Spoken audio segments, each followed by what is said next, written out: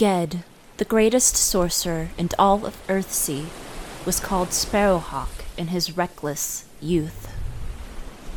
Hungry for power and knowledge, Sparrowhawk tampered with long-held secrets and loosed a terrible shadow upon the world. This is the tale of his testing, how he mastered the mighty words of power, tamed an ancient dragon, and crossed death's threshold to restore the balance.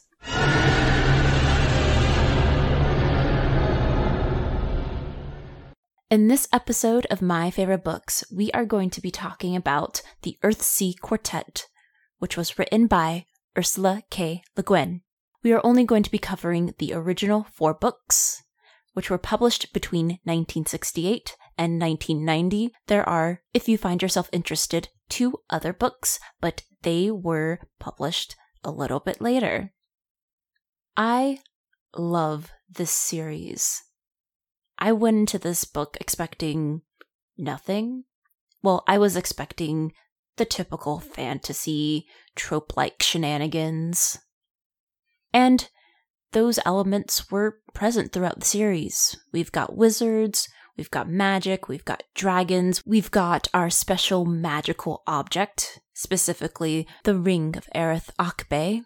Even though it is on a surface level very typical of the fantasy genre, once we delve into a lot of the subtext, especially the psychological subtext, it really just shows how deep of a story that Ursula K. Le Guin was weaving.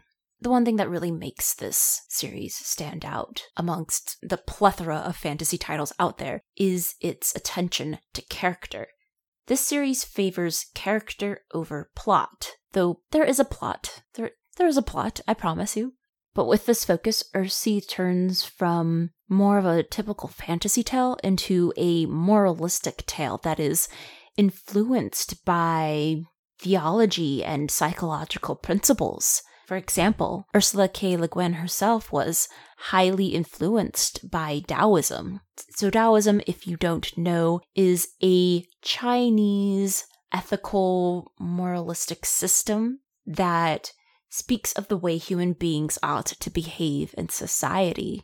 It deals with the Tao, or the way of nature. And the basic idea behind Taoism was that it allowed its practitioners to realize that human life itself is really only a smaller part of the larger mechanisms and processes of nature. And really the way that humanity should live is in harmony and in accordance with the flow of nature.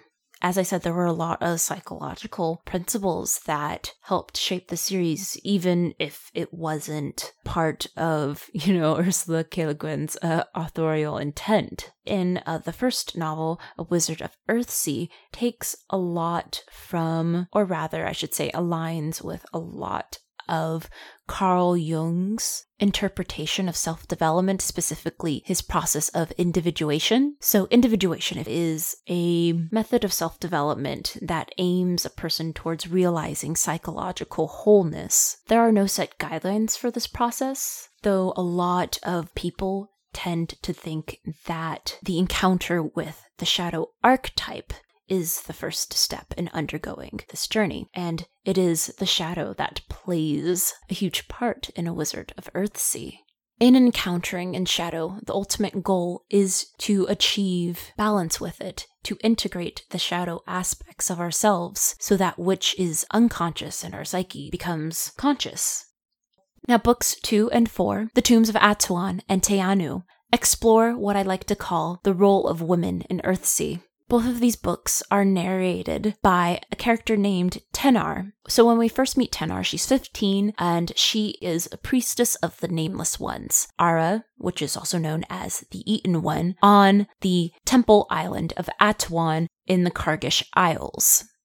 Now, Ged is in these two books, however, he's more of a side character. Ged shows up halfway through the second book. He serves as a catalyst for Tenar to step away from her path of darkness, this sort of religious path that was forced upon her as a young girl, and to embrace a path of choice. After she leaves Atuan with Ged and the magical object, the Ring of Eric Othbay, she goes to live on Gaunt, where she then ends up being a sort of student to Ogian, who first taught Ged in A Wizard of Earthsea. But then she does decide to leave Ogian and her magical studies, and she chooses a simple life, which then really leads into the events of Teanu. When we see her again in Teanu, 25 years have passed, and we meet up once more with Tenar. She's grown up, widowed, and has 2 children out there in the world. Teanu were written as a response to male-driven fantasy stories. Teanu takes the idea of being in a fantasy story, and it doesn't focus on, a hero or a chosen one. It focuses on, the women, the children who often are bystanders to these great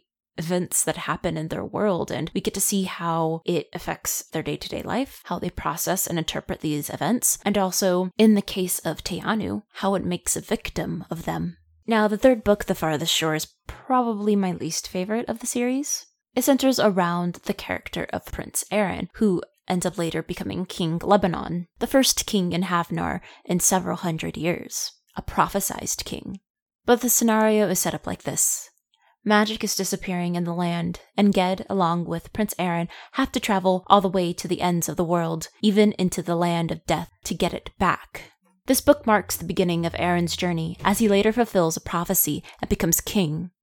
However, this book marks the end of Ged's journey. At the end of the novel, he loses his magic and is taken on the back of the dragon Teresin all the way to Gaunt, where his journey began. As I said, The Farthest Shore is probably my least favorite of the series. While I did enjoy the slight queer undertones of Prince Aaron's character, it really just kind of fell flat for me. It did have a lot of grown-up boy bonding time in the platonic and innocent connotation of those words. It at parts felt like a rehash of earlier books, especially the ending of A Wizard of Earthsea. In terms of the cyclical nature of the narrative, makes a lot of sense. Ged's first big journey was to the end of the world, to the land of the dead, where he faced his shadow, and it ended in that same land where he gave the ultimate sacrifice. He gave up his magic so that magic could return to Earthsea. But yes, if you enjoy fantasy that is character-driven and has a lot of psychological and philosophical undertones, then you will definitely enjoy A Wizard of Earthsea.